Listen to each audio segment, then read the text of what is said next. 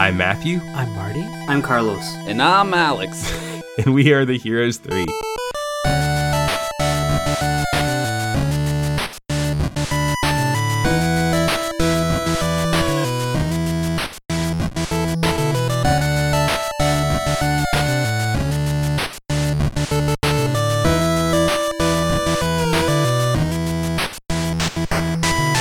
Welcome, everybody, to a very special episode of the Heroes 3 podcast. As you might know, we are a bi-week podcast where three friends explore the best, worst, and everything in between in the world of Asian cinema. And this week, we have a special guest. So, Alex, why don't you introduce yourself? Up from the 36 chambers. I'm Alex. I've been a friend of Carlos's for pushing 10 years now. Yeah. And despite my love for the Wu-Tang Clan, I have not seen the 36th Chamber of Shaolin until last night. Oh, awesome. And Well, I hope you have a whole new appreciation for it. yeah. For the Wu-Tang Clan, I mean. Absolutely. But I don't know how much you guys want to actually get into the Wu-Tang Clan on this, but they use more samples from, at least on the album 36 Chambers, Enter the Wu-Tang. They use more samples from Shaolin and Wu-Tang. I think that's also starring Gordon. It's also the Gordon Liu, yeah. Which is also incredible. Yeah. Mm-hmm.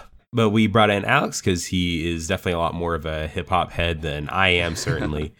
And he's just a cool guy, and he's into movies and can tell us movie Alex, stuff. Yeah.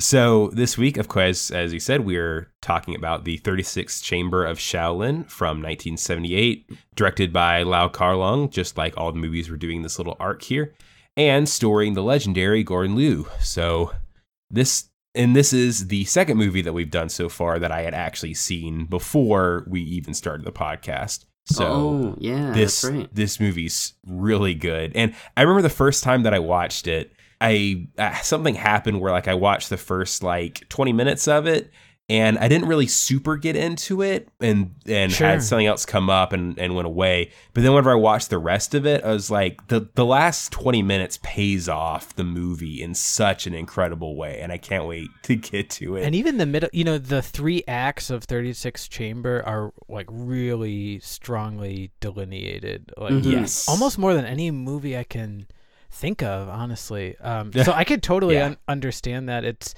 the beginning almost kind of suggests an entirely different movie than what you really get. Yeah, there's kind of a bait and switch to it. You think it's going to be like a revenge movie, and then he's just training for an hour. Right. But it's wonderful. It's great. It's everything. Yeah, it's so influential. You see this movie and you can see every action movie following it has some taste of this film in it. It's really cool. And you're used to seeing training montages, but you've never seen a training montage until you've seen this film. Yeah. Yeah, whenever most of the movie is training montage, and it's still awesome. Well, yeah, and just the logic of the film is just really clean and clear. And I can't think of another kung fu film that really walks you through every step of the training like 36 Chamber does. I mean, that's got to be part of why I don't know, decade after decade, everyone kind of points to this film as really the entry point for kung fu cinema. Mm-hmm. And of course, we can't overlook the influence on a young RZA from the Wu-Tang Clan. Absolutely. And there's a great feature on the Dragon Dynasty DVD that's also up on YouTube. We probably have a link in the description of just interviewing RZA, talking about his background with kung fu movies, and he talked about going into movies and getting drug addicts to buy him tickets so he can get into the rated R movies to see it. Mind you, these movies are rated R. No one under 17 is permitted. I remember giving the local glue sniffer, an extra $1 to buy my ticket to get me in. And talks about how influential this movie was specifically, and how he after he saw it, he went and tried to buy a Tiger style manual and everything, which is just so funny thinking of this super hard hip hop guy being this giant dork for kung fu movies and stuff like that. Well, it's cool too because it's it's not just unique to like RZA's personality. A lot Yeah. of the, particularly like the Shaw Brothers kung fu movies that were imported, were like really popular just like in the African American community at that time. And it's like, I don't know, there's a kind of unique kinship. I'm not sure whether like the Hong Kong filmmakers would have been able to predict anything like that, but I don't know. It's really part, at least in our country here, it's really part of kung fu culture. Really, it's like hip hop culture and just that great cross pollination. And when RZA would have seen this movie, it would have been under the title Master Killer. Yeah. So yeah, a lot of the particularly the Shaw Brothers imports, they would sort of retitle them to maybe be a little bit more extreme or something. Yeah, and his that interview really taps into the universal appeal of kung fu movies and people that love action films. Totally. Like I remember as a kid, my father loved action movies, and a lot of the first movies that we would see, or like maybe once we were able to like record like rentals on a VCR, we'd have like a tape with like Bloodsport. And Enter the Dragon, all these on one tape, and it's, it's just something that really, drew everybody. And I kind of felt a bit of a familiar feelings when I watched that interview with him too. It's like, man, like, even though I wasn't in like, the boroughs of New York, I still was kind of, doing the same things and seeing these movies and, wanting to do these moves and stuff. It's fun and talking to my friends like, oh, did you see this movie? Trading a VHS tape back in the day.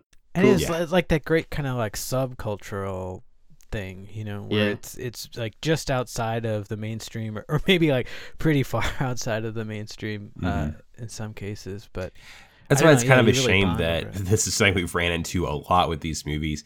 It's obviously this existed, and this subculture kind of existed long before the days of the internet.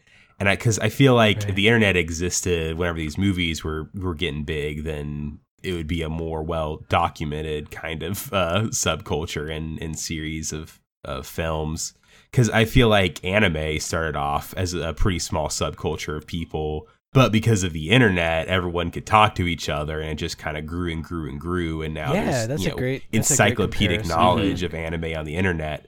But that doesn't really exist to the same extent with kung fu movies. No. Yeah, and it's definitely something that, like, when I met somebody like that I started to get along with, and we started to notice that we like the same things, I kind of feel like the same way with like how I talk to people about anime. I could maybe bring up a kung fu movie, and that could spark a conversation just in the same way. In regards to the internet's presence or internet's influence on martial arts films, it's given a lot of easy access to it because the people who made these films aren't necessarily keeping up the copyrights for them or flagging them. Like I watched this on Amazon Video, and I'm not convinced that like the owner of the film uploaded it to that.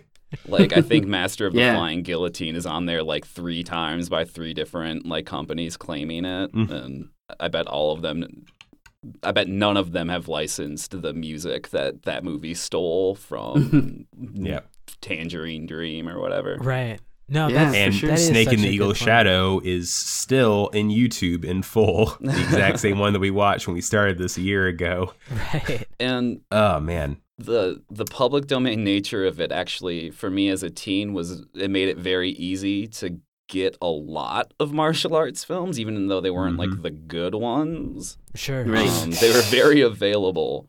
And that kind of... And there's a lot of like bargain bin stuff where it's exactly like you're saying, Alex. Like somebody just pounced on it, did in a lot of cases didn't even bother securing like the distribution rights, but was just like selling DVDs. Yeah, I had the 50 movie martial arts film collection. Oh, sure. Man. Yeah, that thing was probably nuts, like 2 good man. ones. Yeah, it had the Street Fighter on it. So that was good. Although I had a copy of that already before that because that's who I was as a teenager. Nice. And I loved your episode. I'm sure there on were the a Street lot Fighter. of kids. I'm sure there were a lot of people our age. Oh, thanks. I'm sure there are a lot of people our age and a little older that probably saw that in a store like, oh, Street Fighter. Oh. No, I That's knew still what I was cool. getting into. That's Awesome. the movies I gravitated towards tended to be exploitative Really in violent. nature. Yeah. All right. Well, I guess let's jump into the movie then. But first, let's take a look at the back of the VHS. I love this part. Under siege by the Manchu government, Liu Yude and his fellow students are given the spark of activism by their teacher. They participate in the rebellion, trying to win back the land for their people. But when the Tartar general Tian Tai and his troops prove to be a deadly threat, Liu Yude finds himself on the run, grasping the last of his strength to find the power of Shaolin. Now, surrounded by a world of kung fu, Liu Yude must find a new life as Santa, junior student of the Shaolin Temple. He faces challenge after challenge as he must overcome the chambers of Shaolin, 35 different proving grounds that push the human body to its limits. Directed by Lau Kar-leung and starring Gordon Liu and Lo Lieh, witness the seminal piece of kung fu cinema. What is the 36th Chamber of Shaolin? So, like we were saying before, this movie starts kind of as a different movie than it ends up being, but it's still awesome and pretty solid. The very first thing we see before the plot begins is this. It's similar to the last movie, only not as much of a part of the story. We see Gordon Liu doing like I guess training like with these one of the most iconic things in kung fu cinema, honestly, is this intro where Gordon Liu has the big is there a name for the rings on the wrists, or They're the iron rings. They're just called iron rings. Yeah, it's a staple of Hung Gar style. They would use it to train, but you also end up seeing it in a lot of kung fu movies as being like a weapon as well. Right. Yeah. But yes, Often him with training like with this is villains, you'll see. Is Yeah, is it not traditionally a weapon? I think they're mainly used for training. Okay. weight training gear. Yeah, you'd be Yeah, like kind of yeah. doing your horse Piccolo. stance, and then also your like training your arms with this. Yeah. Yeah. And they inspired and- the design of the Slinky. I don't know if you guys knew that. Nice. Yeah, this opening montage is beautiful, and it's like Oh, yeah. just the mix of like sets and just techniques Mhm. that Gordon's Mhm. using. I like that. I think it's maybe the last one where there's that big red sun behind him. Yeah, that's great. when And- he's playing with the spade. yeah, it's Yeah, called the it's just Shaolin Spade. Kinda abstract. Oh yeah, which ends up being really important in the movie. I love. Mhm. Yeah, it looks like he's on Mars. For Yeah. real. There's got to be a kung fu movie that takes place on Mars, right? I want that. Actually, I don't know if I've ever. Dude, that's a great idea. John Carpenter's Ghost of Mars, starring Yeah. Ice Cube. That's right. Oh, right. The other but thing I like too oh. is Gordon Liu, doing his stance in front of like the falling water. It totally reminded Mhm. me of Ryu's ending in Street Fighter 2, where he's doing like the Shoryuken Oh, up right on. on a waterfall. Yeah, and I good love. stuff. And we see someone kind of throw a Shoryuken later in the movie too, which is pretty neat. A monk, yeah. So next we jump right in the movie. We find out about this again. Like last movie, it's kind of a period piece in the kind of vague early 1800s in China, where the Manchus are kind of trying to take over everything in China. We see this rebel guy talking to a teacher, Mr. Ho, who we later find out is Gordon Liu's character's teacher. And then the next bit, we get introduced to our villains, and I love the villains in this movie. Yeah. Yeah. What's yeah. great, it's like some similar themes to Executioner from Shaolin, Yes. but also some similar players, like a lot Yeah, of the definitely. Lau Garlong regulars, and Lo Lieh again is as the villain, but very different than Pai Mhm. Mei in this film. He really gets to kind of just play up his, I don't know, kind of sneaky creepiness. He's amazing. Yeah, I'd say he's more of kind of a typical villain in this, as opposed to Pai Mei, where he's kind of oppressing everyone and making his evil plans behind the scenes. But yeah, he gets a couple of really great action sequences, and he really makes a splash right here. So they're having kind of like a public execution, and they're all waiting for like General to arrive.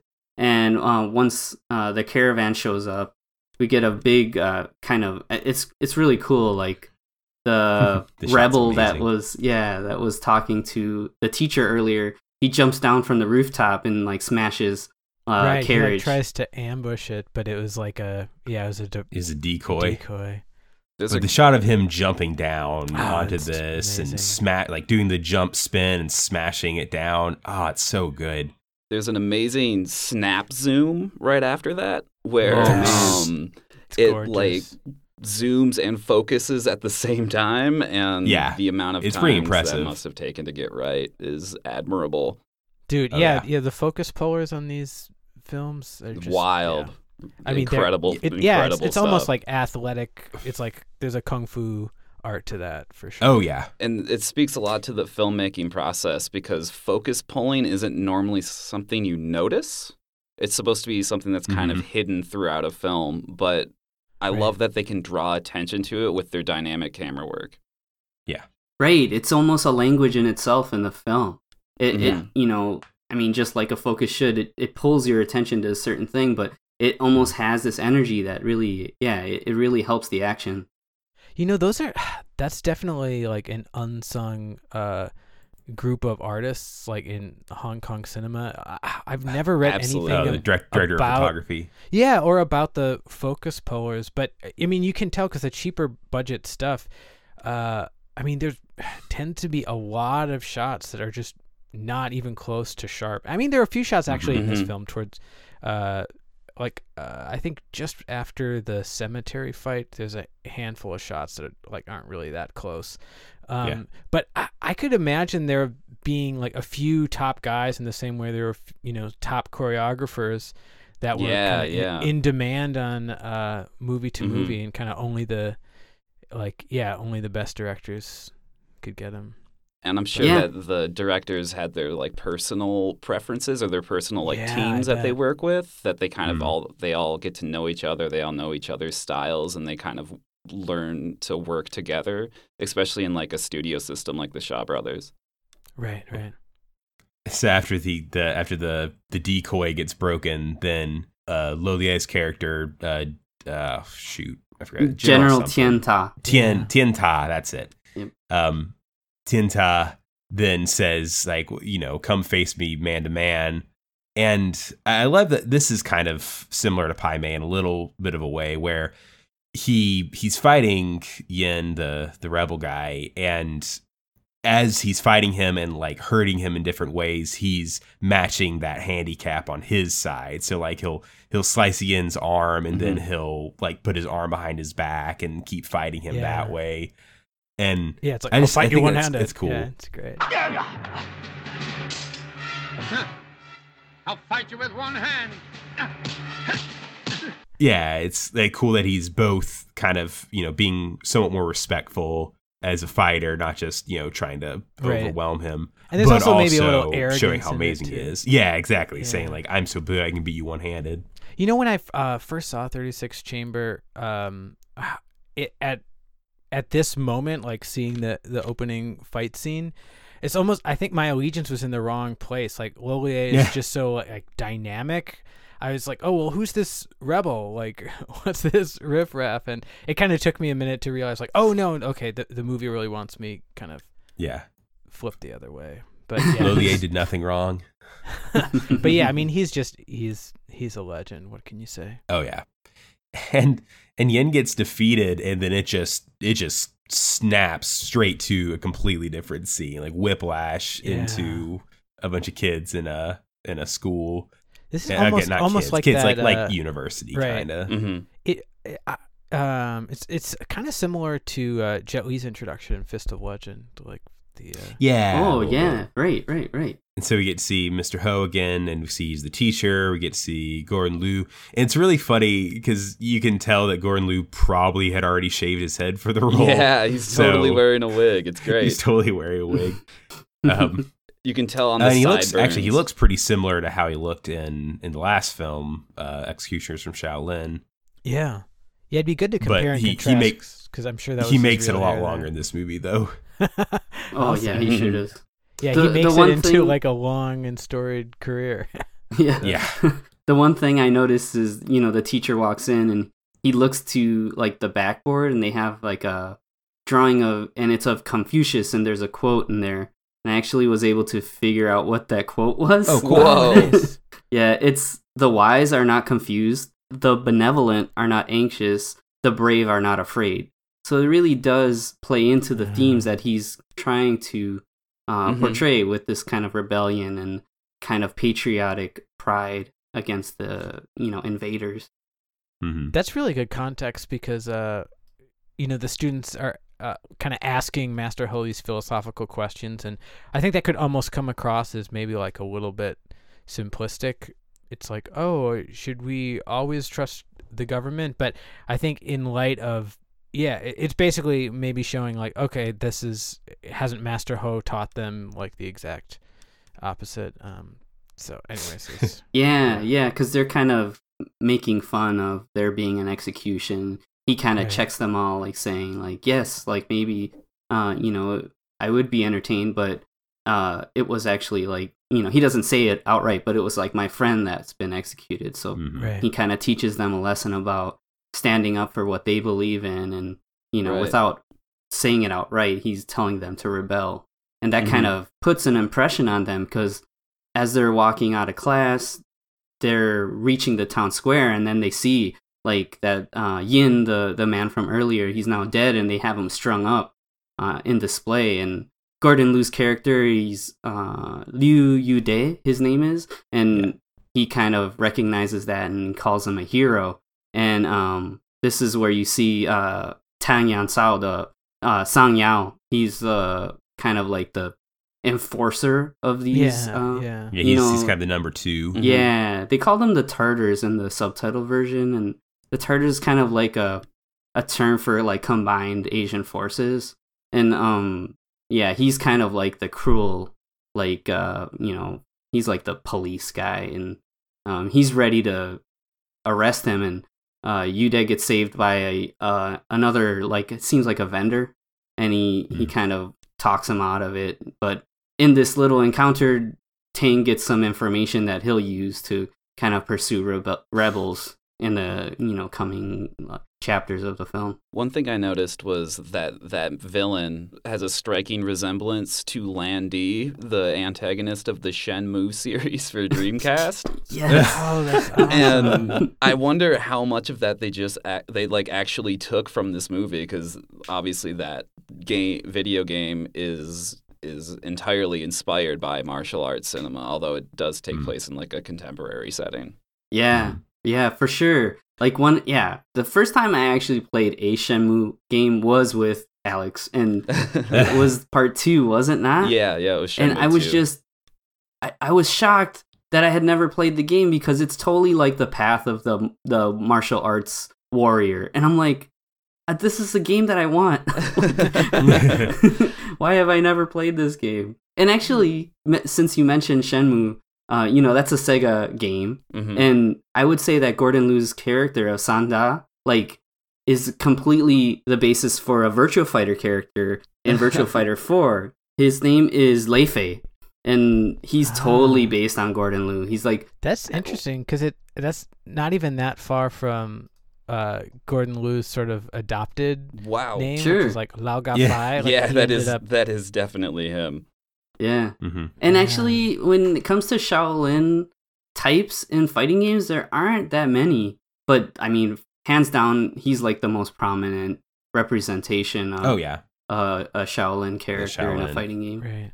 Oh, yeah. So, and that's, I remember reading up on this back when I watched this the first time, that a lot of studios didn't want to do a movie about a Shaolin master because they couldn't have hair, and it's like hair is, that's you gotta have that movie star hair. And even in a previous movie, back in Broken Oath, she's a Shaolin, grows up in a Shaolin monastery, but she's the only Shaolin person that doesn't have hair. Like everyone else around her has it shaved off. I can't think of like a breakout debut of like a Star's breakout debut where they were committing more like sweat and I don't know, just physical exertion than Gordon Liu. He really Yeah. Like, I mean, Lau Garlung like puts him through the ringer like crazy in this film, and I mean, shaving his head is very. I mean, that's a significant part of it too. I mean, it's important, like you're saying. It's like that's, plenty of actors, not only in Hong Kong, obviously in Hollywood and elsewhere, prize their appearance. And it's kind of the joke for a lot of celebrities who everyone can tell that they don't have hair, but they never come out and say it or show it to the world. And Gordon Liu, it's like he really is it's like born to be a star. I mean, he's like really handsome. He's incredible physical performer, but he also has all this charm. He's a great actor, and as we can see in this movie, he's just so committed, and I don't think I've ever seen a Gordon Liu performance where he isn't just committed at that same level. It's just amazing. Yeah, he totally. looks so good bald. Like he's got the perfect bone structure for it. Yeah, the he's shape a really of his distinct face. skull is That wig looks weird on him because he should be bald. He and the said wig that has too, this Jack Nicholson kind of hairline. Yeah. It's like, He said that, after this, that's what he just became known for, is just having a shaved head. He even mentioned something about people comparing him to Yul Brynner. Oh, sure. Oh my gosh. Yeah, it's pretty good. Don't smoke. So now we see Gordon Liu's character with a couple of the other students now all going to their teachers saying, basically saying, we want to help with the resistance because, we see how evil this guy is. Right. And he starts by running some messages through his father's fish shop, I guess, where one of the shipments has one of the fish inside of the shipment actually has a message hidden inside of it. I actually have something to say about this scene. Oh, I love that it's a giant pallet, and contained in it is one box from it, and then inside that are a multitude of, I couldn't tell, those clams or something, seafood. Yeah, I wasn't sure. I couldn't tell what they were, but then inside of one of them, which is clearly marked, is a tiny piece of paper. And it's just a totally wasteful way to send a tiny sheet of paper into they could fit a newspaper or something in that. Yeah, thing. you could just put it in your mouth and walk in. Right. Oh, man. They had some similar options.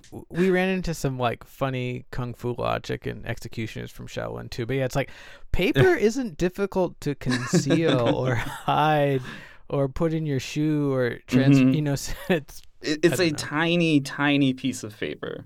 Yeah, exactly. The other thing, like that. It's kind of Russian nesting dolls thing. Yeah. I love that. It's in the box. It is in a good the clam, visual. in a box inside the clam. It's a great visual breakdown as that goes on.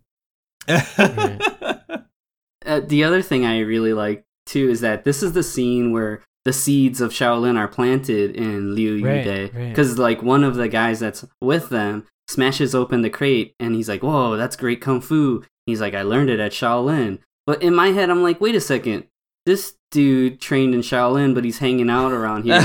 Why don't you talk to this guy some more? Don't you think he's kind of why aren't you the hero of the movie?" Yeah, how did you not get kicked out of the temple? And he's the key. Did he also try to pitch a 36th chamber? And that's why he's not at the temple anymore? Maybe that's what happened. That's true. So we get some more awesome kung fu bravado. Yeah, kind of. You get a little bit of that in Bruce Lee movies. Yeah, or if you watch at 2x speed or something. But we get some great bravado with the villains where they discover they discover one of the messages and realize that the rebellion is still there, and they start going around killing students, and they take one of the students hostage, and they're asking him, one of the guys that was hanging out with Gordon Liu's character, and they try to interrogate him, And before they can like interrogate him, start torturing him, he grabs one of the swords and stabs himself, but like stabs it like sideways. Yeah. So it's like, that's a painful way to go. Cover as much area as possible, I guess. Right. I'm not sure, but yeah.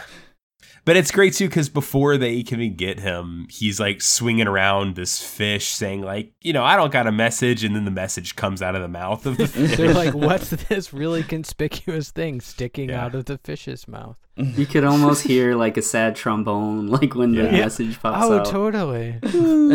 Should have hit it in a clam. And then he dies.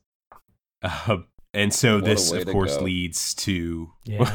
This leads to the Manchus going to the fish market where Yude's father works, and they like start interrogating him and are saying like, how'd the message get there? Because he really doesn't know anything. And it's kind of sad because earlier Yude says like, oh, I'm getting interested in the family business because that's why I think I have someone to buy this crate. And then it just ends up getting his dad killed. Yeah, it's kind of a bummer. Yeah, it gets really, really dark right around this time. It does. Film. Like in a row, like 6 different guys all sacrifice themselves for Yude to get away. Yeah, one thing I noticed is Yude's father has an assistant, and that's Hwang Ha, who played Master Tam in Encounters of the Spooky Kind. The kind of adulterer, like other man. Yeah, that's the same dude. Oh, very cool. Yeah. Yeah, the cast is pretty giant in 36 Chamber. So, we're going to run into a lot of Heroes 3 regulars, I think. Yeah. Not only does he look like Landy from Shenmue, but he kills his father just like in Shenmue. Oh, yeah. Whoa. This is Shenmue. That's messed up. This movie is basically a shorter Shenmue. So. Yeah, shorter. A shorter, better Shenmue. Free. No forklifts in this one. Yeah, no forklifts. There are crates and pallets, but no forklifts. No quick time events. Or, free. That's what it was called. Full reactive eyes entertainment. Free. Yes. It's interesting. Next to the like Shenmue cast. Like the whole first act of this movie, it kind of comes across like flying by the seat of their pants. Like, are they making this up as they're going along? But it really rewards, like rewatching, because you do start to see like the thread that really runs through all 3 acts. But it's kind of an interesting structure. I mean, we've broken it up into, I guess, 3 sections, but really until he gets to the Shaolin Temple, it kind of feels like a different movie every 5 minutes. Really. Yeah, it does. In a good way, though, I'd say, because I didn't get lost. I didn't get like, I didn't lose interest the whole time. But yeah, so now things are ramping up, and Liu Yude and his other friend that's alive, they're kind of making a break for it, and they kind of have this kind of personal breakdown where, Liu asks about his father, and he's like, no, like, and Liu Yude realizes that, like, basically his family's been killed, and the other student says, my parents are dead too, or my father died. And this is a great quote in the dub where it's like something along the lines of, why did I waste my time studying ethics when I could have been learning Kung Fu? That's great. I should have learned Kung Fu instead of ethics. What use is that? I think that's one of the best lines in the movie. That's a good one. Yeah, we should say this is really one of the most classic dubs. It's great. This original. This dub is like the perfect level of being good and also being cheesy. Yeah. It's like, because totally. It doesn't get too over the top cheesy, but there's definitely a lot of really funny deliveries and great lines like that, where it's like, I'm sure that is a direct translation. It's just a funny line. Or a kind of there's a lot of shut up or damn you. Yeah. But still. But still, a lot of but still. But still. And it's also, I think by 78, I think the dubbing crew, like, they kind of even perfect their art, but this is that period that is mocked for having those strange, like, Chris Walken would be jealous kind of pauses, like. But it's really, they were trying their best to really almost sell as though these actors are saying the lines. And a year or so after this point, they're kind of not so concerned with that. Instead, they go for more like maybe natural kind of reading and timings. But this is just a classic period. Mm-hmm. Mm-hmm. So Yude gets jacked up and is able to manages to ride away, and his friend gets caught by the Manchus and killed. And he stumbles into this town where he gets some water from a guy. Well, and his leg is so brutally. His leg's messed up. He can barely walk. And he asks the guy, like, where's Shaolin? And the guy says it's not too far, but you'll never make it. It's up a mountain. He says, I'll go there. You don't have to crawl, which I think is just a great, great kind of telling line. Yeah, it tells you everything you need to know about his character. He left the horse there. Dude could have been riding that horse. That's true. Wow. Well, he had to abandon the horse to hide. Well, I mean, because he had to hide. There is some Lan great Di horse from riding Shenmue didn't take it. When he just left, they left the horse there. The horse died there. Maybe Shenmue came about because they had the developers had watched 36 Chamber so many times that they're like, I want the story to just slightly veer this way. It needs more forklifts. Replace the horses with forklifts. But he manages to get to Shaolin by hiding in a basket that some of the students from the monastery put on their cart to take up. And I love how whenever they start to take it, he's like, whoa, this is a lot heavier than it should be. Stop complaining. Let's go. And they start rolling it away. There's an interesting parallel between that scene and then the scene earlier where they're hiding the messages in the seafood. Oh, yeah. And a little bit, yeah. And maybe there's something going on with food or something in the themes of this movie. And their hiding First method he has to doesn't smuggle really messages, work and then he has to smuggle himself. Then there's the rice scene later when he's on the hunt for food in the There's something going on with food in this movie, and I will crack it. And we'll get there. No, I believe it. I mean, maybe Lau Garlung was just really hungry this whole. Session. He really needed to eat while I was writing the screenplay. He ordered his favorite. I'm so hungry. I'd eat a bowl of rice while log rolling. So he gets in. They fling open the basket, and he kind of rolls out. And the monks say they're going to nurse him back to health, but that he needs he'll have to leave right afterwards. And that's whenever we get to see both kind of the second in command abbot and the abbot of the whole monastery, who the second in command we actually saw just last week. Yeah, Lei Hoi-san, who's Lei Hoi-san, amazing in this movie. And he also has a very distinct face. Gordon Liu has a very kind of squat face, and Lei Hoi-san has a very long face. Mm-hmm. Yeah, totally. And it's I think we mentioned last time we first encountered him on the podcast, I believe in Magnificent Butcher as sort of the villain, but yes, he perfect. I thought that's such a great point. Visually, he and Gordon are such great complements, and later on in the film, there's actually quite a lot of combat devoted to these two, and they're just such a terrific pair. But the main abbot says that he can stay because he says that if he was able to get up here, then Buddha is blessed him in some way or something. Well, and he kind of almost calls for a vote from the other monks, and they sort of agree. Well, brothers, tell me, does he stay here? Yes, Chief Abbot, he should stay. He liked his moxie. So yeah. You got moxie. It's funny. Every now and again, there is a dubbing voice that it's a little more I don't know, 30s or 40s, Brooklyn gangster, and I just love that. James Cagney or something. And so, So we get a little bit of a time jump where we see Gordon Liu, who's now known as Santa instead of Yu Day. Yeah. And it is funny because when I first watched this, I was like, why are they calling him Santa? Yeah. Apparently in the UK, that's kind of like the slang for Gordon Liu's character is Santa. Everyone just really commits. Nice. Well, in the UK, it's Father Christmas. Yeah, yeah, that's so true. And they watch this on Boxing Day every year. That's not a bad tradition. But it's good. Actually, that sounds great.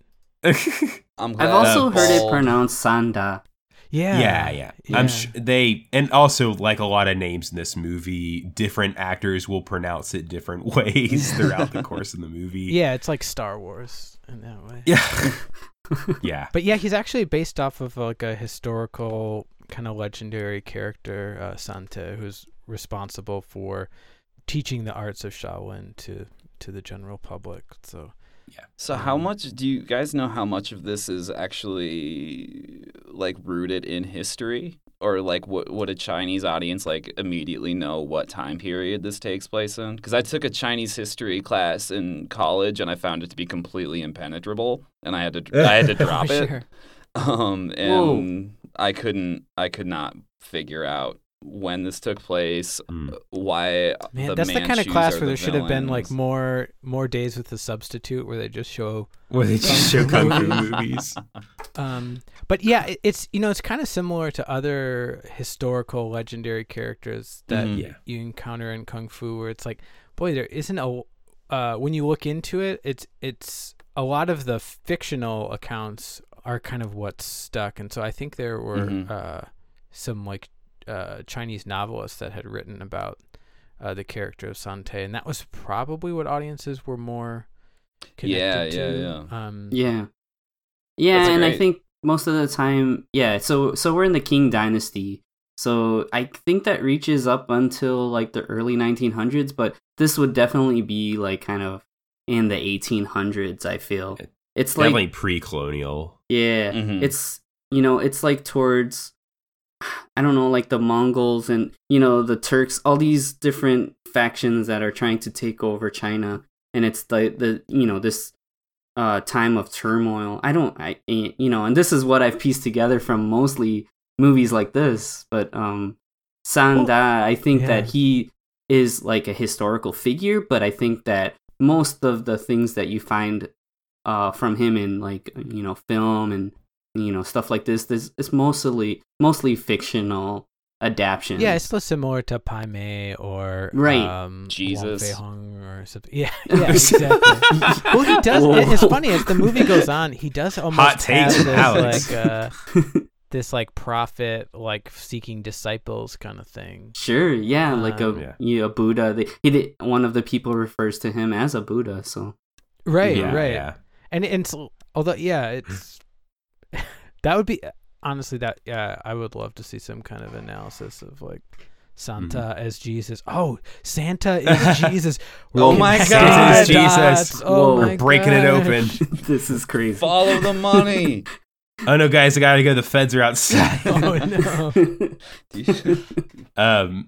But Santa says to one of the abbots, like, "Hey, I've been here for what was like a year or something. And I've been here a year and haven't learned any kung fu." And the guy says, "Well, you gotta go through the 35 chambers." He's like, "Well, which one's the best? I want to do the best one." I loved that. Yeah, that's so kind of he like goes to it's almost like Gaston kind of attitude.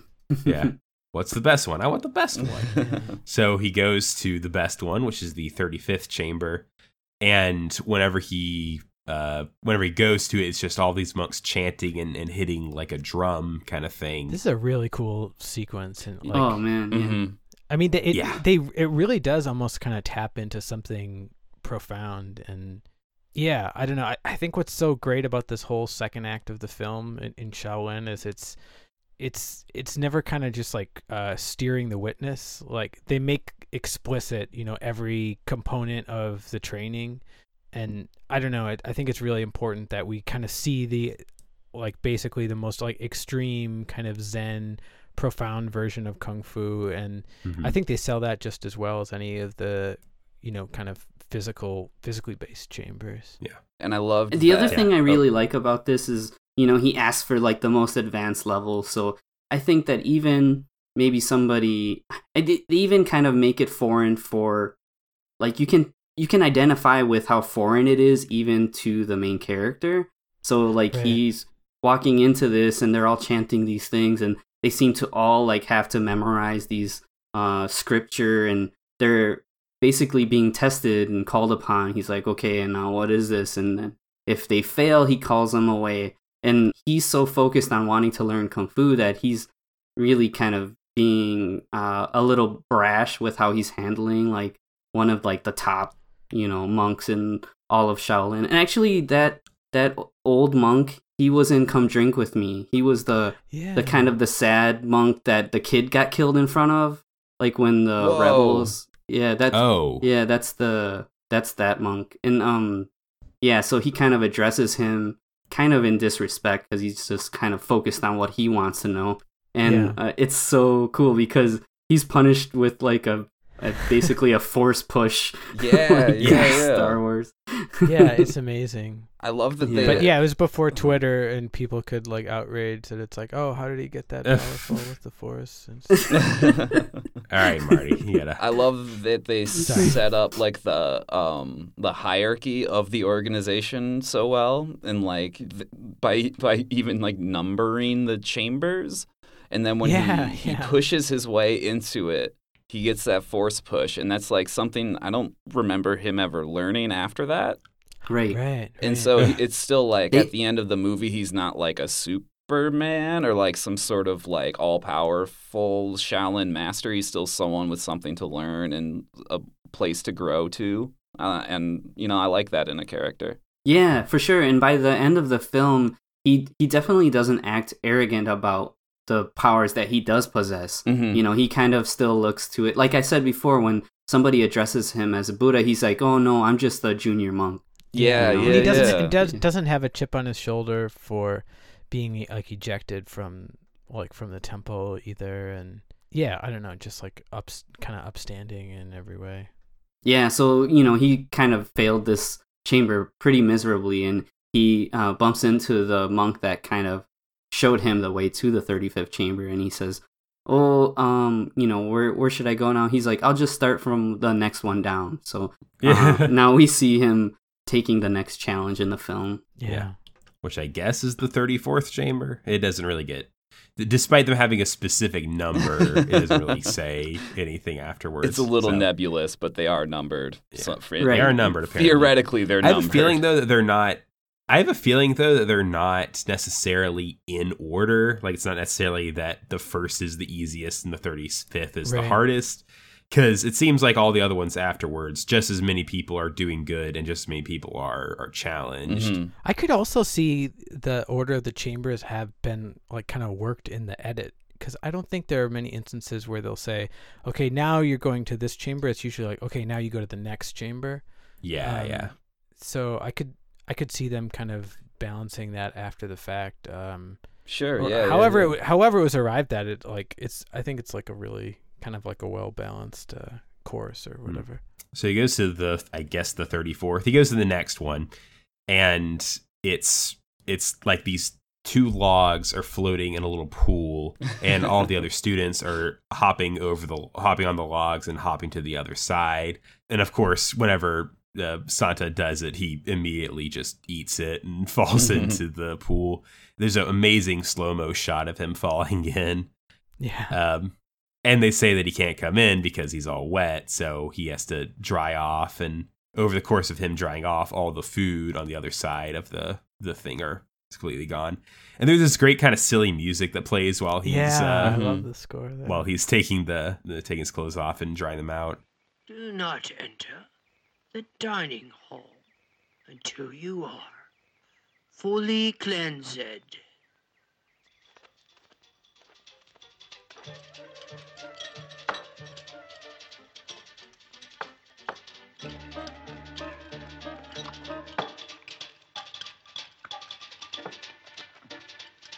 Oh yeah, I kind of love that. It actually kind of sounded to me like the Flight of the Bumblebee. Yeah, I was just about to say yeah. that, kind of Fly Bumblebee sounding. I also love that even by the time he gets in there and he sees that almost all the food's gone, he tries to take it from like the master's table on the other side, and they get all mad at him. Despite being there for a year already, he's still kind of has that rebellious nature in him. Yeah, for sure. And the monk that's kind of scolding him here we just saw him in the last film that we covered, Executioners from Shaolin. He was Young Chun's uncle Fang. He's the okay. Yeah. So it's like Marty said, there's like a ton of familiar faces in this film. Even for us just covering the films that we've covered in this podcast, like it's like an all-star cast. Right. Mm-hmm. So we see, again, this is the beginning of most of the next bit of the movie is just him training. Starts with him figuring out like how to balance on the log, and then trying to eat the food while balancing on it and losing all the food. And then as he, we just see him getting better and better over the course of it, until eventually like the logs are all split apart, and he does that amazing thing with like where like he does the splits on the logs and then brings them back together. Oh, that's such a cool bit. The thing that I like about a lot of these sequences is that they really give them enough time so you can kind of, it's all fictional, right? But you could believe the anatomy of the training, like there's like a really good effort by Lau Gar-lang to show you like what this kung fu is and how you become good at it within the laws of the film. It's super cool. It's very like, I don't know, like it's almost romantic in the way that they handle him dealing with himself learning these techniques. I love that this particular test has nothing to do with fighting either. Yeah. It's kind of this like mental barrier or mental physical barrier he has to learn to overcome. And I think that's a really cool thing to include in like it's not all about fighting. Like, it's almost like he has to demonstrate like his commitment first, like his like commitment to training and commitment to like just pursuing the arts. And I don't know, like you were saying earlier, Alex, he's not depicted as this kind of superhero, and I think that's a big part of like why the character is so effective. Even though maybe compared to the other monks, he moves, pretty swiftly through the different chambers. Every single chamber, he has some kind of struggle. And we get to see him learn and like respond and adapt, and I don't know, it's really exciting. And I can't think of any other films that devote this much time to these many types of training, and just kind of. Yeah, it's almost like an ode to learning or something, this movie. Yeah, you would never get this in an American film. He'd have like a love interest and like a dog or something. And right. Like we need to humanize him more. And the big thing with most American action movies is that the person is just already good at stuff. Yeah. Right. And there are certainly plenty of Hong Kong movies like that too, but I love how many of the films we've watched where the person is either not good or like literally knows nothing about fighting or kung fu, and then becomes amazing over the course of the movie. It's really a movie about the journey instead of the destination. Right. Yeah. It's all about, it is a movie about self-improvement. And I think there's maybe a different relationship of, filmmaker to audience, where there's an expectation that they're passing on some kind of like moral, almost like the way a fable might function, say in providing some like formational ideas for young people or something. And those were the kind of things in the minds of Lau Gar-lang and other filmmakers of this time. Yeah, like he escapes the sort of resistance, military oppression thing to find like inner peace outside of that. And like he comes back to it, but it's still like a stark contrast from like the espionage centric first act, Right. And this, like him trying to figure out this chamber is a good bit. Like it's a good few minutes of him, trying to figure out, and then they like get the logs are all loose and the people are trying to figure out how to run across it then. And I do like in this part, because when we first see him, everyone's going across it except for him, but then we get to see all the other students are struggling with it too. And one of my favorite bits is whenever it's like at night and everyone's asleep, but his legs are like just kicking in his sleep because he's just thinking about how to cross it. Restless leg syndrome. It's a real thing. Turn it into kung fu skill. Yeah. Yeah. Restless leg style. Ooh. I love it. But he figures it out, and one of the monks sees him kind of cross through it and invites him to the next chamber. Which this one's rough. I guess the bucket one. I'm not sure what to call it, but yeah, I think that's like bucket one. I think it's focusing on the arm, like the arm strength. Mm-hmm. Yeah. So what you have to do is you have to fill 2 buckets, and you have to hold your arms out fully while you carry these 2 buckets up kind of a hill. Like it's kind of like a structure, and you need to pour the buckets out. But the whole crux of it is that you have 2 armbands that have knives pointing down. So if your arm's lower, you're going to stab yourself, which is brutal. Yeah. So the point of this whole like torture machine is to just keep water flowing so they can wash their clothes, which I love. It's such a brutal way to... Well, and every chamber has this kind of negative reinforcement that is meant to teach. Yeah, it's like meant to, I don't know, teach the monks. And I guess it starts with just falling in the water and getting wet, and it does almost kind of accelerate as he goes through the other chambers. But that's I love how you can see all the other people around him all have like these bloody marks all up and down their sides. For sure. Where they've stabbed themselves. The thing this reminded me of is like as a kid when you'd go to a toy store, they had these toys that were like these little penguins that would climb up some stairs and then they would ride a slide down. So it's kind of like this perpetual thing. This totally reminded me of that toy. Shaw Brothers should have got in on some of that licensing. That'd be cool if there was like a version of that, but they're just little monks. That would be awesome. That's the first piece of Heroes 3 merchandise. It's a statue of you guys, and you waddle up with buckets. Dude, yeah, I want that. A never-ending cycle. Yeah, a shirt with that design on it. Oh man, I love how just barbaric this sequence is. Like he looks around and there's something like slavery about it, you know? Yeah, something like horrific about it. Mm-hmm. Mm-hmm. But this one he kind of conquers pretty quickly because the next scene we see him like he's not only handling it so well himself, but he also like stop other people's arms from going too far down and he does this, there's this great shot of him like jutting both his arms out, flipping the buckets, and then jutting them back. Mm-hmm. And again, it's just that amazing cinematography in this movie. This is a really cool location too. Oh yeah, for sure. I think we only see in this sequence. And next, this might be my favorite chamber just because of how it's paid off at the end of the movie. Yeah. But the next chamber is there's a bell in the middle of this room and this kind of hammer thing, but it's at the end of this really long bamboo stick. So it's like really, really heavy to hold from the far end of it. And he has to bang the bell in time with the monks hitting their little drum thing. Yeah.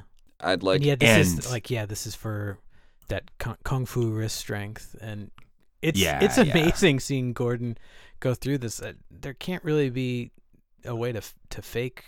I was wondering about that too. I could see it maybe having a string somewhere along the line, but you would almost kind of notice that. But it looks very authentic. The movements that he's doing with the bell and the hammer. Mm-hmm. It's just, it's executed very well. Yeah, I love that when he walks in, he's like, "Is that it? You just want me to ring this bell?"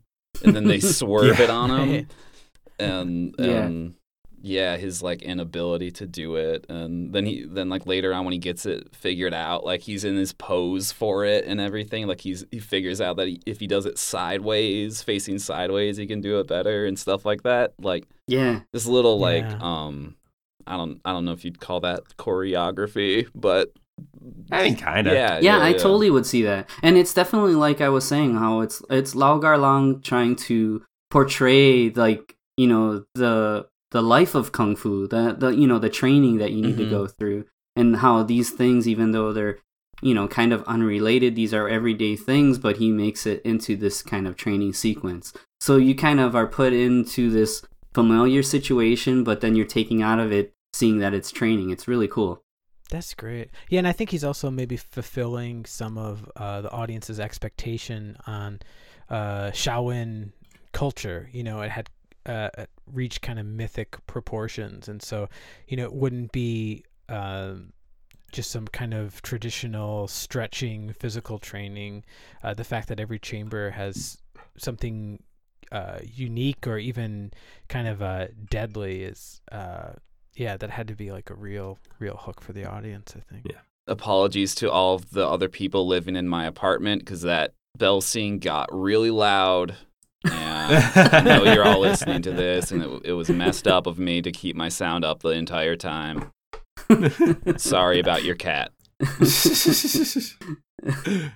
I love whenever you see like shots of the other students and eventually Santa himself.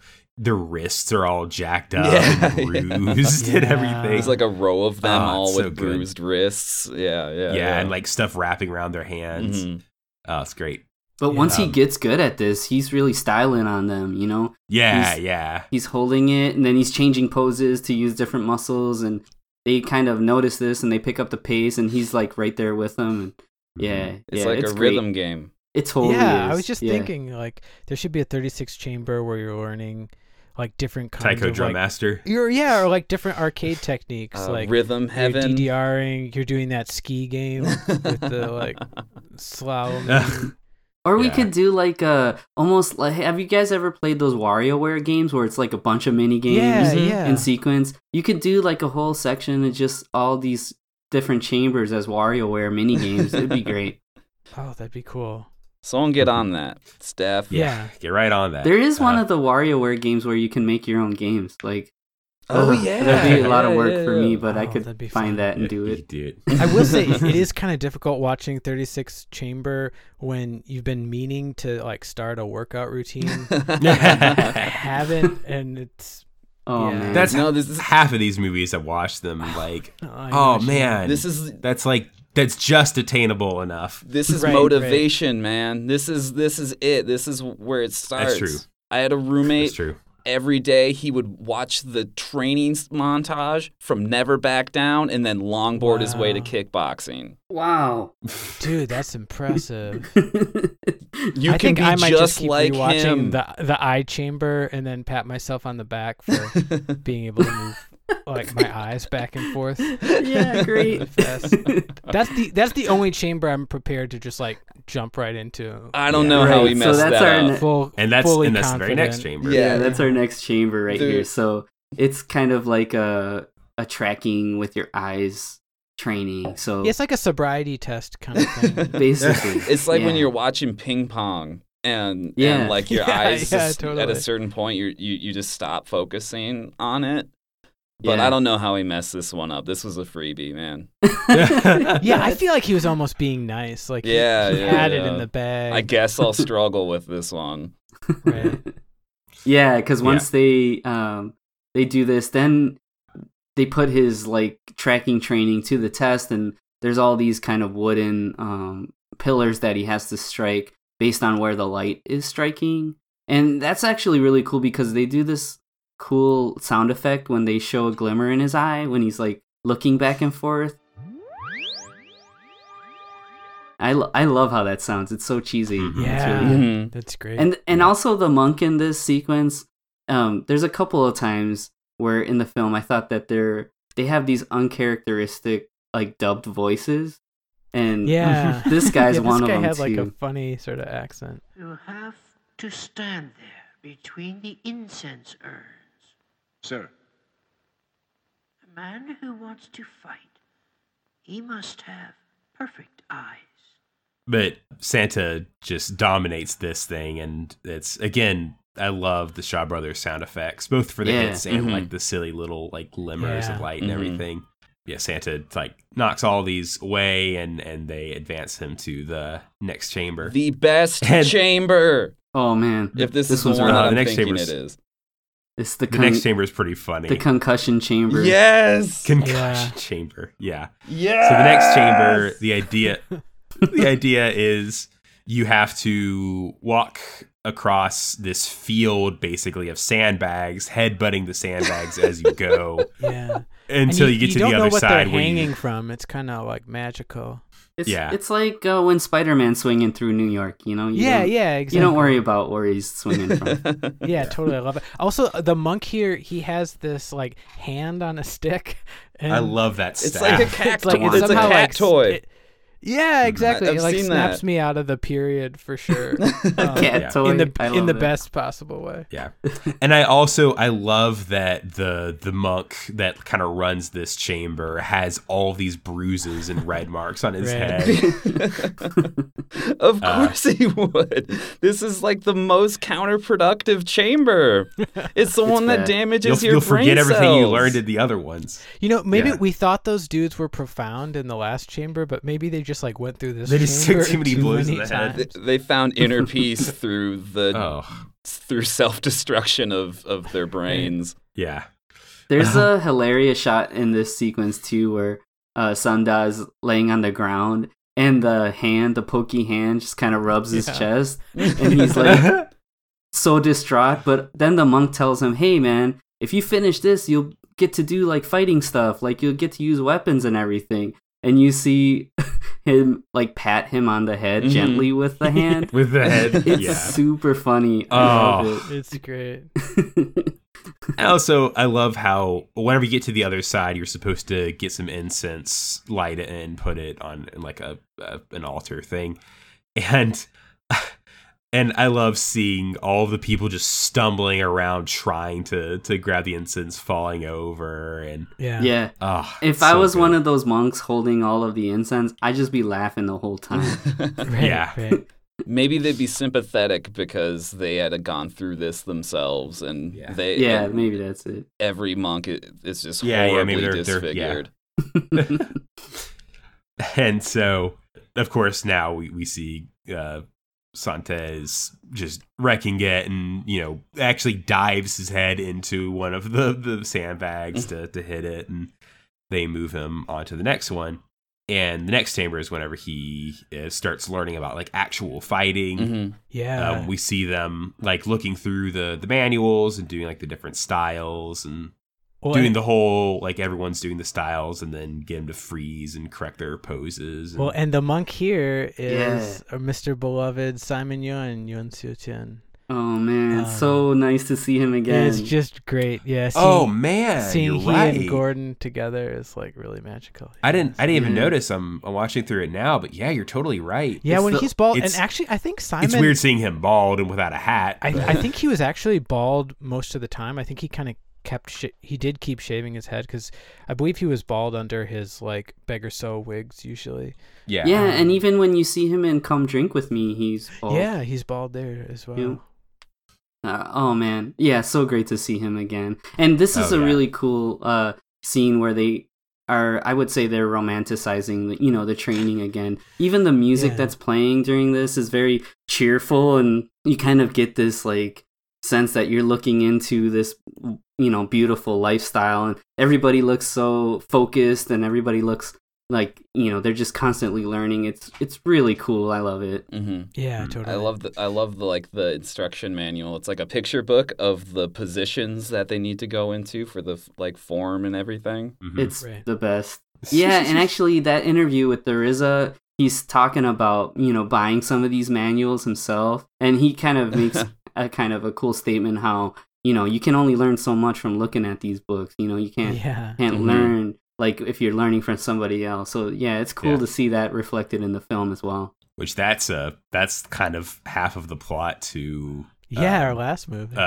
Well, that's a little bit of our last movie. I was also thinking that's a big part of the plot for Crashing Tiger, Hidden Dragon. Oh, right.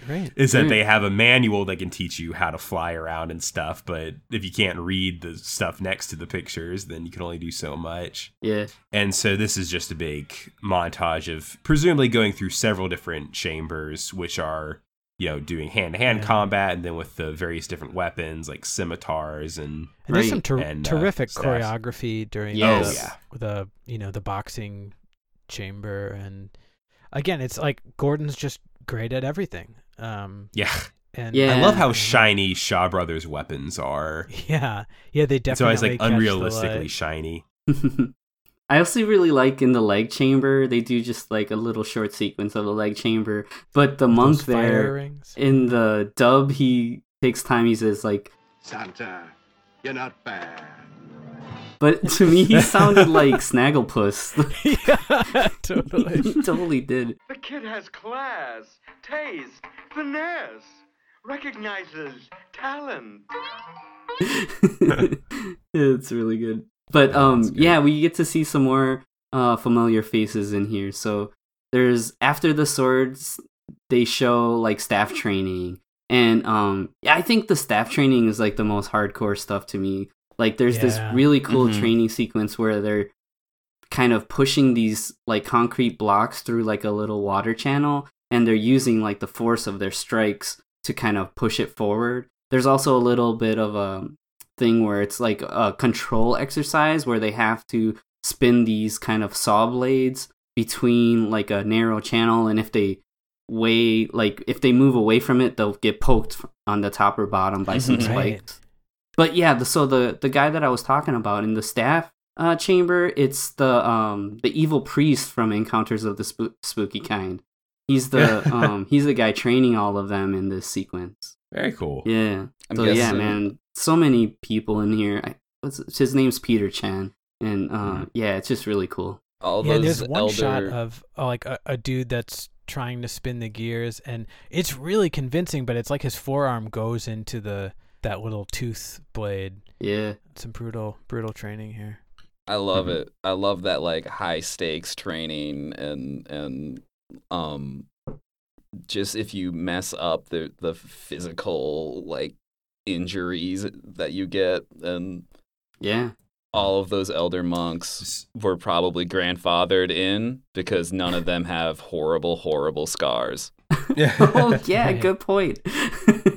Well, maybe one of the chambers is a makeup chamber and they can cover them all up. Yeah, that could be.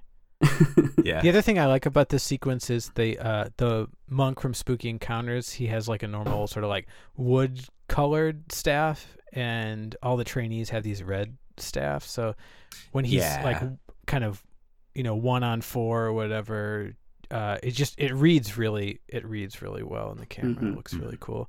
And I love when Gordon finally goes through all the like pizza cutter blade things with his staff, like one at a time. And again, it's like you can't really fake a lot of this. I mean, hopefully those jagged teeth weren't I'm sure they're duller than they look, but still, he's, I don't know, still hurt. Yeah.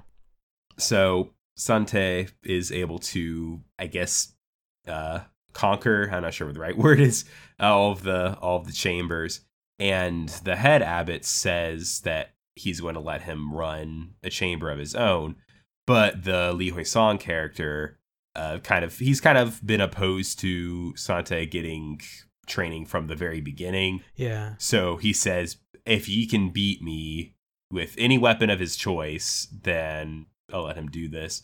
Yeah. So and Sante tries to sort of decline, but he's kind of forced into it. He's Dean Bitterman from the episode or from the movie Homer watches, and Homer goes to college. Yeah.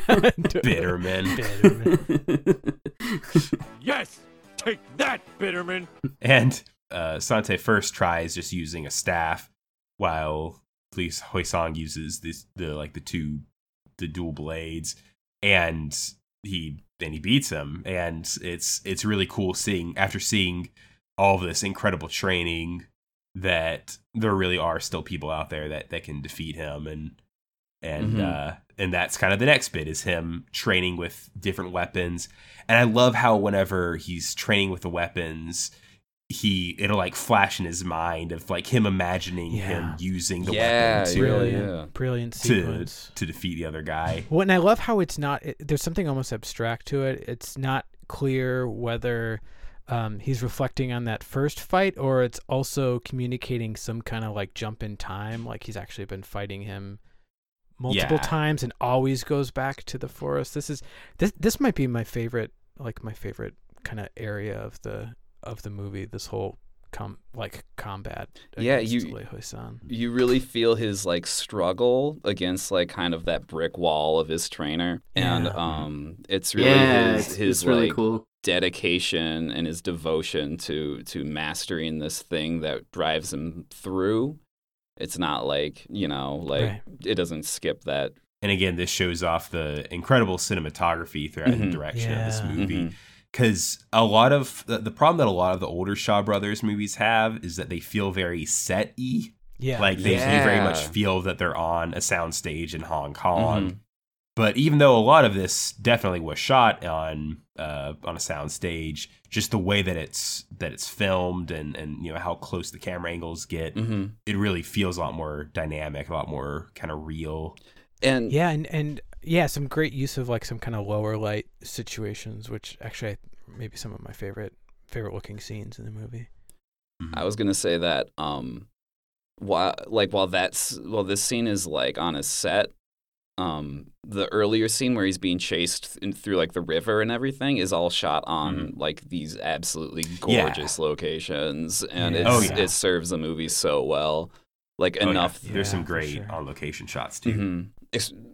And you don't feel cheated when it goes to a soundstage though for like this sequence. Right. Like it still all feels consistent. It still kind of reflects the isolation that he feels at the temple itself. So that kind of like artificialness actually I think works really well for it. Dude, yeah. So true. You can't see me, but I've been nodding the whole time you've been talking. We should come up with a sound effect for like a podcast nod, or like we have like. I guess that's kind of what "hun," is. Right. And then I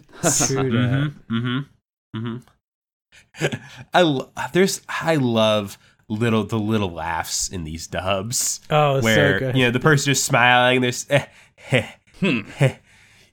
really might be a lot of well, and I'm sure all this stuff is like one take, maybe only a second take if like there's a problem with the mic or something. Yeah, because Run Shaw sent us 50 more movies to dub this week, guys. Right. You got to run through them. They just did it. So interesting. I don't know how it worked, because these guys did all the movies, like Shaw Brothers, Independent, Golden Harvest. Like, I don't know, beasts. They did it in one take live. With two people and a series of Foley sound effects. Yes. So the final bit in like the garden at night, we see Sente break this bamboo stick, and then he breaks it in a second spot, and I guess that's how he invents the 3-section staff. I love that. Well, it's really cool because he's like attacking the bamboo shoots, and what he realizes is, when he's stabbing with the Shaolin spade, there's a whole extra limb of the bamboo that comes down at him. So he kind of has this epiphany where it's like, hey, like, okay, like maybe like a 2-section thing is one thing, but if there's a third limb to my weapon, my opponent won't be expecting, that extra limb to come into play. So it becomes this really strong offensive tool for him. So it's really cool. Like, yeah, the Shaolin spade's like a thing that you see in a lot of films, and it's cool seeing that encounter before with him, but like, using it to kind of create and invent a new tool is really something in this film. It's very cool. They do a great job with the eureka moment that he has when it starts like falling on top of him. Yeah. And that's almost a staple of Kung Fu cinema, like those combat kind of epiphanies, but I don't know if anyone handles them quite as well as Lau Gar-Long. You do have a sense that you're in the hands of someone that kind of deeply understands martial arts and kung fu, and also has a great ability to kind of communicate that to like a lay audience. Yes. Yeah. Like, this is the 36th chamber of Shaolin, but he's actually doing his own 36th chamber with you as the viewer, like teaching you the kung fu. Totally. Yeah. It's awesome. And Lau Gar-Lung is such a master at that. You're so invested in Sanda's training, and you're almost thinking what he's thinking as this is happening. It's very rewarding as a viewer. And we get to see the next day he's, the next scene, it might be a few days, I guess, because he has to make it. But he has this 3-section staff that he created, and I guess one of the chambers must be blacksmithy because he has metal stuff. They don't even bother to explain that, how he was able to forge a metal chain on his own. Right. And also, I love that the Lee Hui-san character doesn't even say, like, what is that thing? Like, that's not part of the deal or whatever. It's just him fighting. And then one of the other monks is like, well, what's that? What's going on there? If it was an American film, they'd have like a scene at the beginning where like his dad's actually a blacksmith and he's actually he makes nunchucks for a living.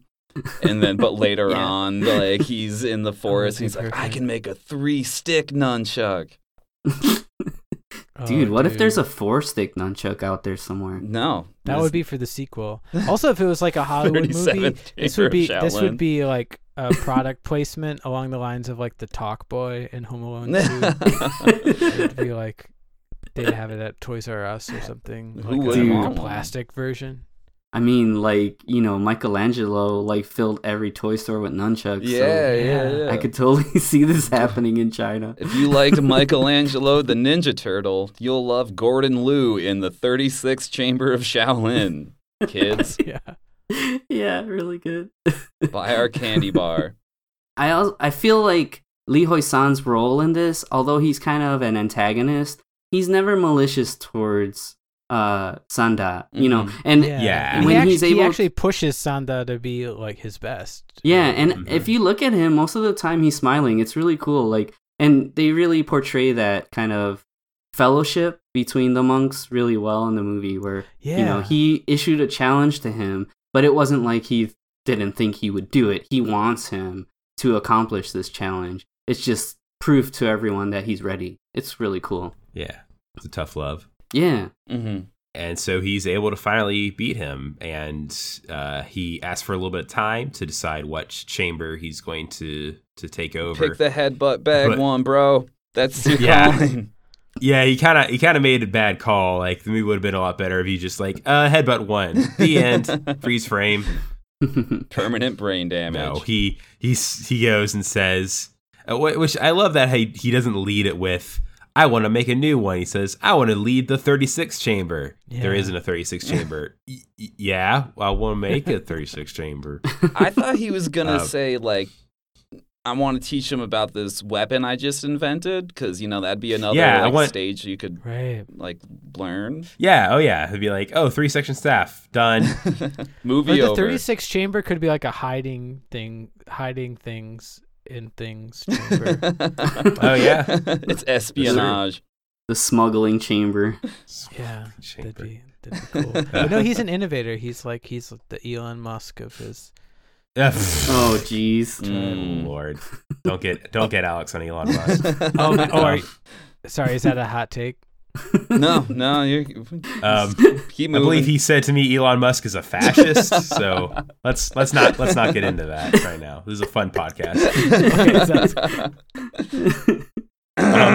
Sorry, I just want to clarify. I don't think that Gordon Liu or Santa Claus are fascists. So any comparison, however unintentional, was. Man. Although you could make an argument that the strict, rigid traditions that the monks have when he proposes a change to their system is kind of fascist in its overtones and its authoritarianism, and one man wields all this power. Yeah, sure. But Gordon Liu isn't, though, because he wants to go. Not at all. Yeah. The other thing is, it's funny to me, he proposes this 36 chamber and they reprimand him, but they basically reward him with what he wanted. He wanted to leave!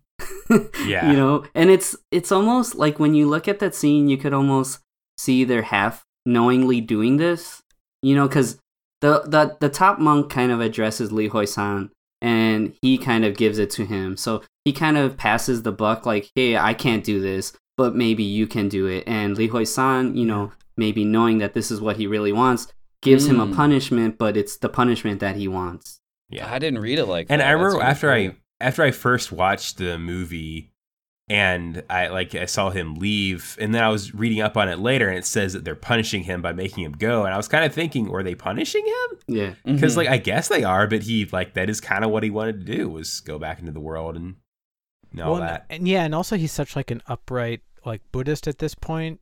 He's basically like thanking them for the punishment. Yeah. So we see him kind of return home, or what's left of home, because it's completely trashed. And there's like a man nearby that tells him where his family is buried, so he can go and pay his respects. Yeah, and this man's Spooky also graveyard. familiar. Yeah, he's played by Feng Ging Man, who we've seen in a ton of our movie. I believe he's even in Snake and the Eagle's Shadow. Yeah, he is. He's like runs a school that's kind of like full of charlatans and stuff. Yeah. So we've seen him a ton of times. But yeah, on to the cemetery now. So we get to see this is such a great fight. sequence. Yeah. If not for Li Hoi-san and Gordon Liu's performance with each other, I don't know. I actually, depending on the day of the week, I would say that this fight sequence is the best in the film. I think this is probably, at least for me, this is the best fight Yeah. sequence of the So film. what happens here is that we've got some men that are burying, you know, their colleagues, and what you find out is one of the men here is Hong Shi-kwan. So this is the man connection to the last movie, right, that we've seen in Executioners from Shaolin.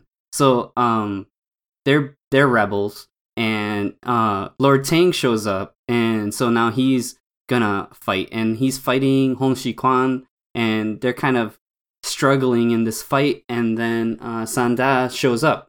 So now we get an amazing fight sequence. Like this sequence is like the best reward for a training montage I have ever seen. Oh yeah, it is, because in Sante's fighting, we can see him doing almost everything that we just saw him learning to do. It's beautiful. It's art, man. Like it is art. It is also poetry. Great because Santa's character, he didn't ask to be in this fight. He kind of just comes upon it. So there's I don't know. There's something kind of beautiful and like organic about how he's just employing all of his training here. Yeah. And he recognizes Tang right away, and he says, 7 years ago you killed my father, and now blah blah blah, this and that. But Tang also recognizes him as Liu Yude. He's like, you're the rebel. So this is what really starts them fighting. Yeah. But him like being stuck in one pose while the people are throwing darts at him, and we see his eyes like darting back and forth like in the other training. We even see the same like flare on his eyes that we saw in that previous scene. And there's a camera shot that I love so much. It's like from overhead looking down, and it's kind of like through the trees, panning to the side while Sanda and Tang are fighting. It's so cool. I love it. He gets definitely gifable moment. Yeah, gifable moment for sure. Like he gets at one point, he gets a spear and does like the chamber with the bell where like he's smacking the guy and moving. Man, it's such a good scene. Well, and I also love how they pay off the. I mean, earlier you were talking about the Shaw Brothers weapons being shiny, but I don't know. Lau Gar-leung, I think here is like really subtle but perfectly effective at calling back all of the techniques. There's no kind of like, I don't know, freeze frame or voiceover or something. And in the case of red filtered flashback to it or anything. And in case of like the eye technique, like all you need to do are see some of these, flares and glints and stuff. And I don't know. There was no really Hollywood really executive being like, they're not going to remember they're not getting it. The training from earlier that we spent a half hour on. Make sure to remind them again before it happens. Right. Yeah. So Sanda ends up getting the upper hand against Tang, and he has him pinned down. But Tang kind of questions him. He's like, you're a monk. You can't kill. And Sanda responds like, even Buddha punished evil.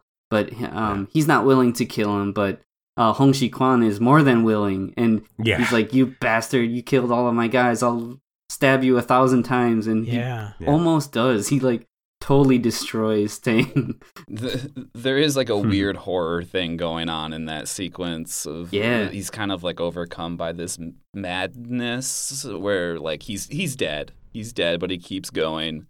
And that it all kind of takes place in a graveyard.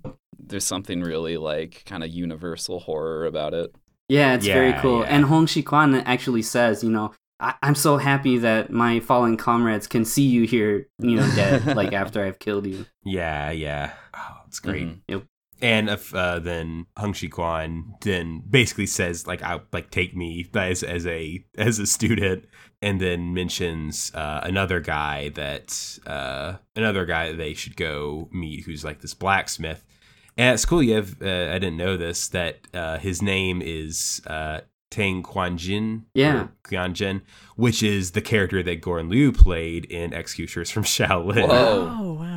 Which is that's a really cool crossover connection there. Wow, it's like this Mobius strip that goes on and on. Yeah, it's really cool.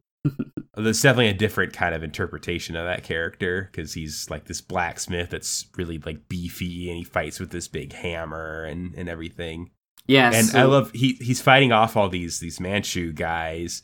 And whenever Sante comes up, he says like, "Hey, you're holding the hammer too far down. Like, hold it up a little further." And then he starts fighting them and beating them away with it. Yeah, this is another sequence where I love the sound effects for all of the staff hits too.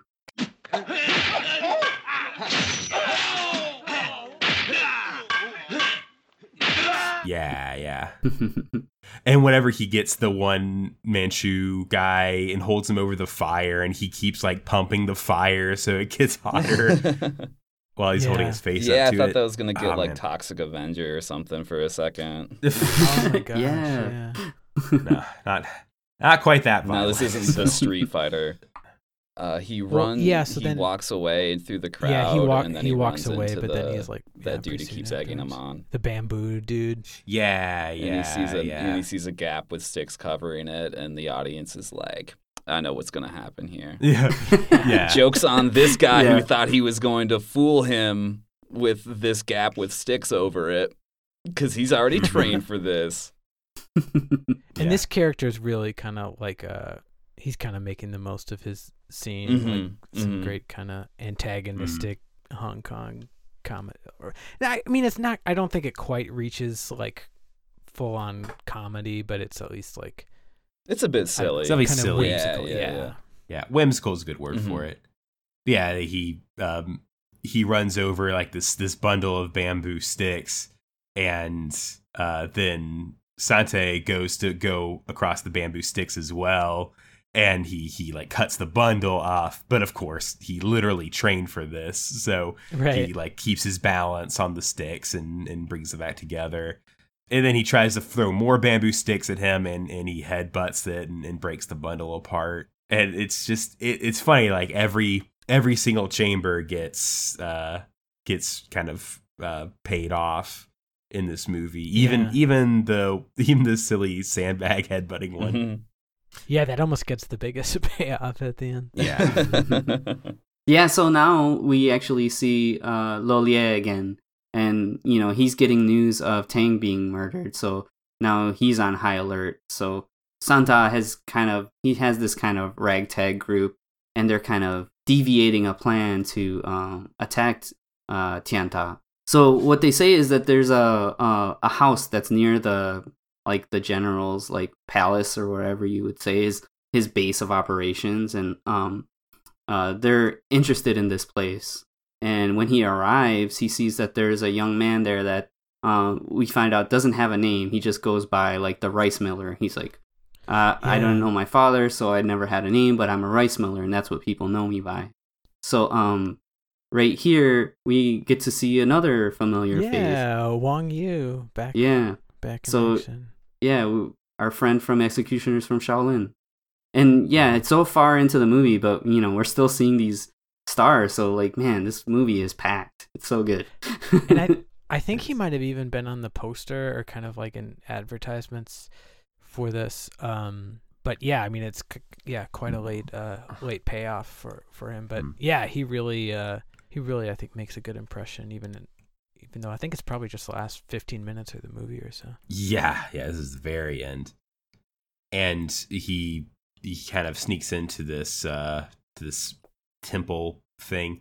And the Manchus bring in a bunch of other students that they're going to execute, just like from the beginning of the movie.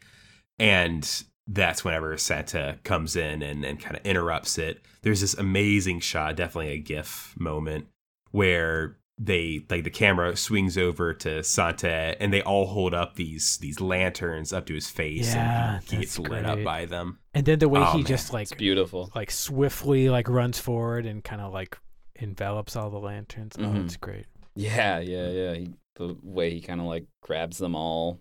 Okay, so I think this is actually my favorite fight, is the like group showdown. I think like the camera work in it is just beautiful. It's got this really great like handheld vibe as he's like pushing through the crowd, and the camera's like moving along with him. There's some like really great like depth, wide angle kind of photography going on. Man. And I think it's some of the most fast-paced action you see in the film. Like the choreography in this sequence is super fast, and that combined with Lau Gar-lung's camera work, there's this crazy energy to this whole fight. And all of these soldiers are stabbing at Sanda with their staffs, and then you've got the general dude that's kind of striking in between that. So there's like this whole back and forth between Sanda fighting him, but also dodging all of the stabs. And that ultimately becomes what kills this general here, because he's avoiding the stabs and they all stab right into him.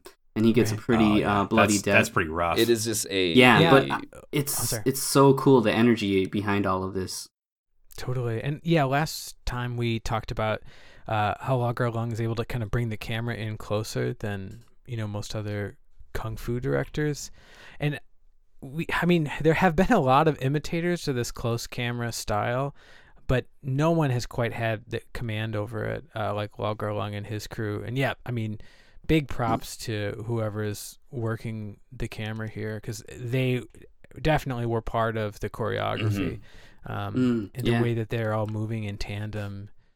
Yeah, it is this whole sequence is a master stroke of action filmmaking. Like, there's no question about it. After that, we see the little ragtag group with Santa trying to figure out how they're gonna take down Lolier's character, and they figure out that they're going to use flour. Which, whenever I first saw, I was like, "What? What are they going to do flour with?" It is kind of weird. But then we see the way that they do it is that they let a bunch of flour go from like a little archway over all of the horses that are with Lolier, and they all get like blinded. They all just keep going. None of them like figure out to stop. Yeah. it's unreasonable at this point, and they just keep going after him. Yeah. And I love they have like a second row of flour because they knew they were going to just keep running after them, I guess.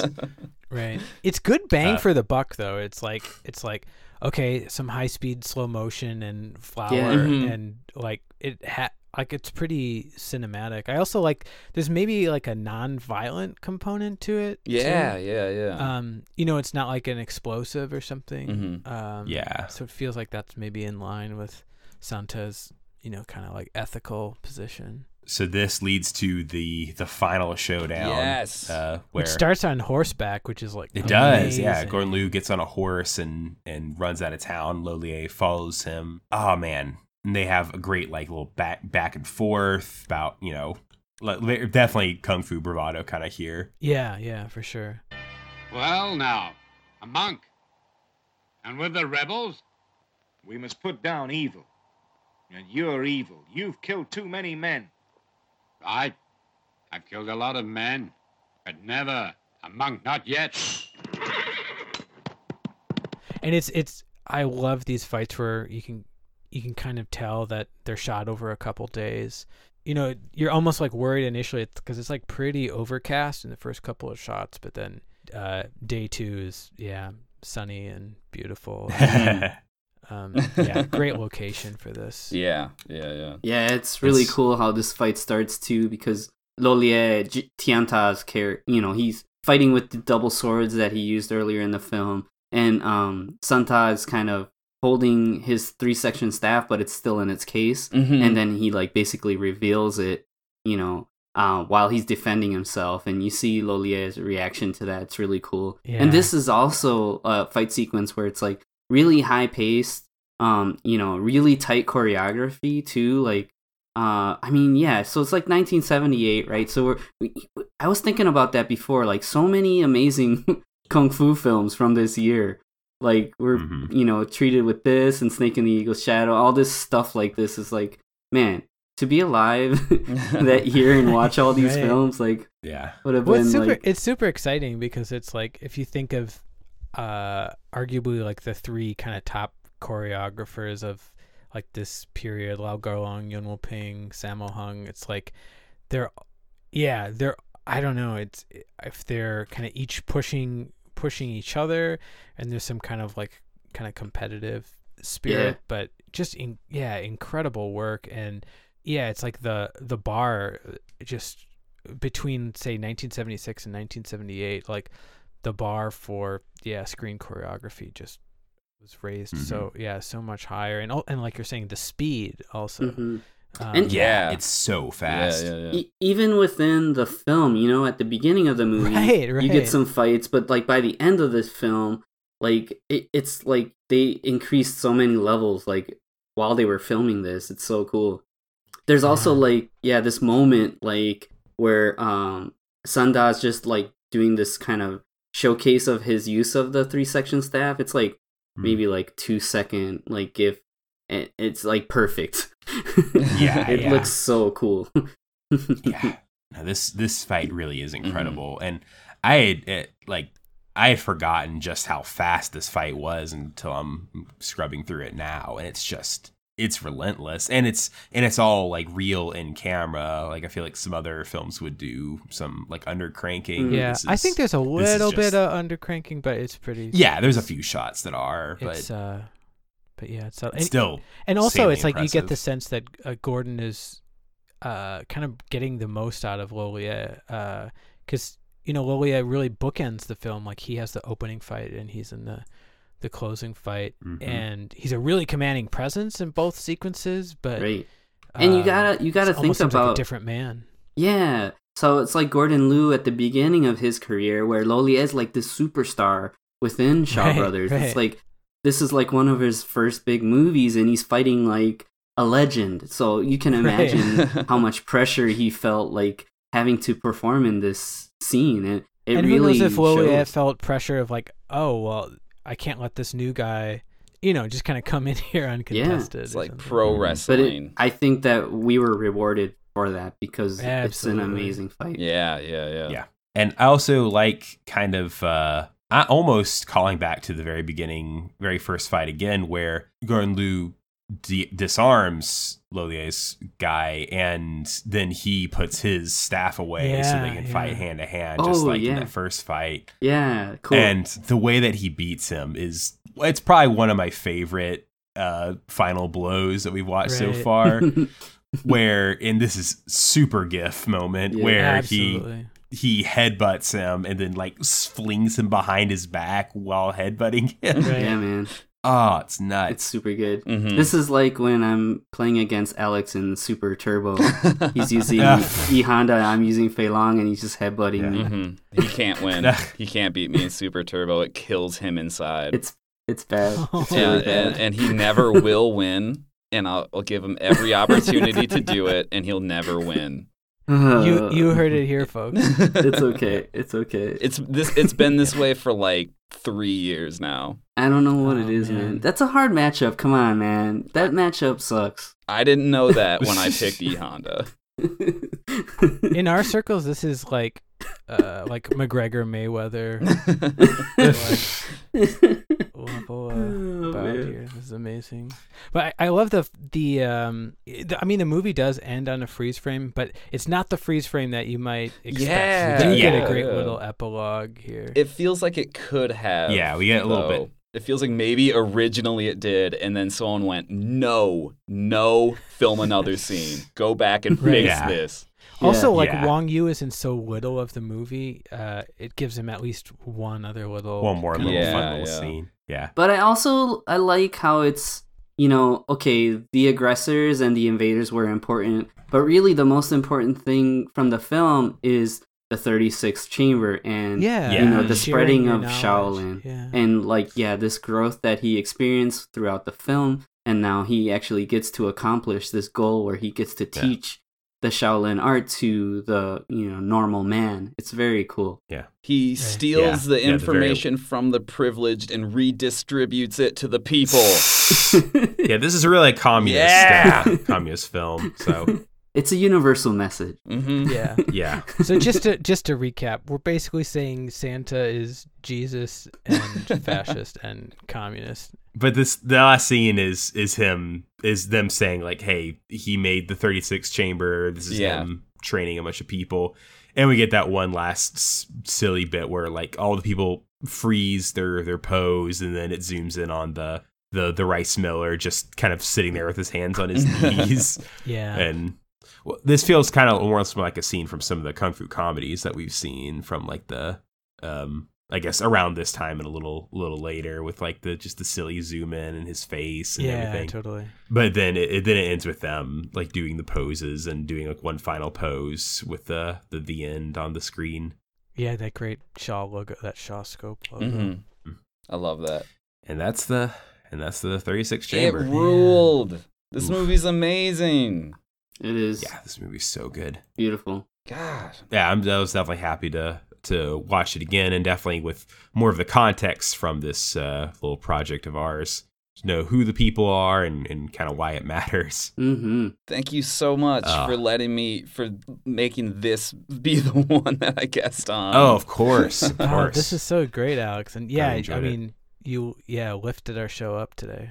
Yeah, dude, it was great to have you. Thank you. Yeah, thank you so much for the opportunity. I had a blast doing this. Well, if you like the show, then please leave a review on your podcatcher of choice. So iTunes, Stitcher, Podcast Addict, whatever. Check us out on Facebook at Heroes3 Podcast. Follow us on Twitter at Heroes3 Podcast. Thank you so much to the Kung Fu Cinema subreddit, if that's where you discovered us from. And Marty, what is our training for next week? So we're sticking with Mr. Lau Garlong.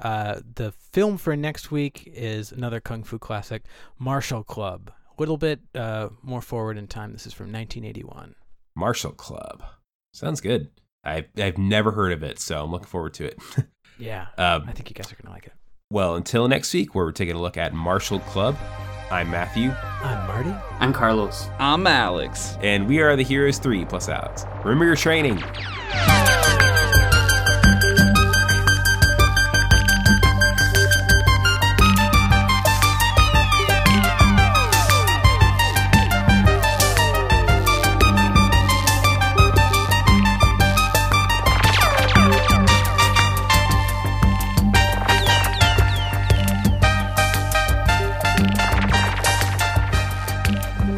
Heroes 3 is part of the Mercado Brothers Podcast Network.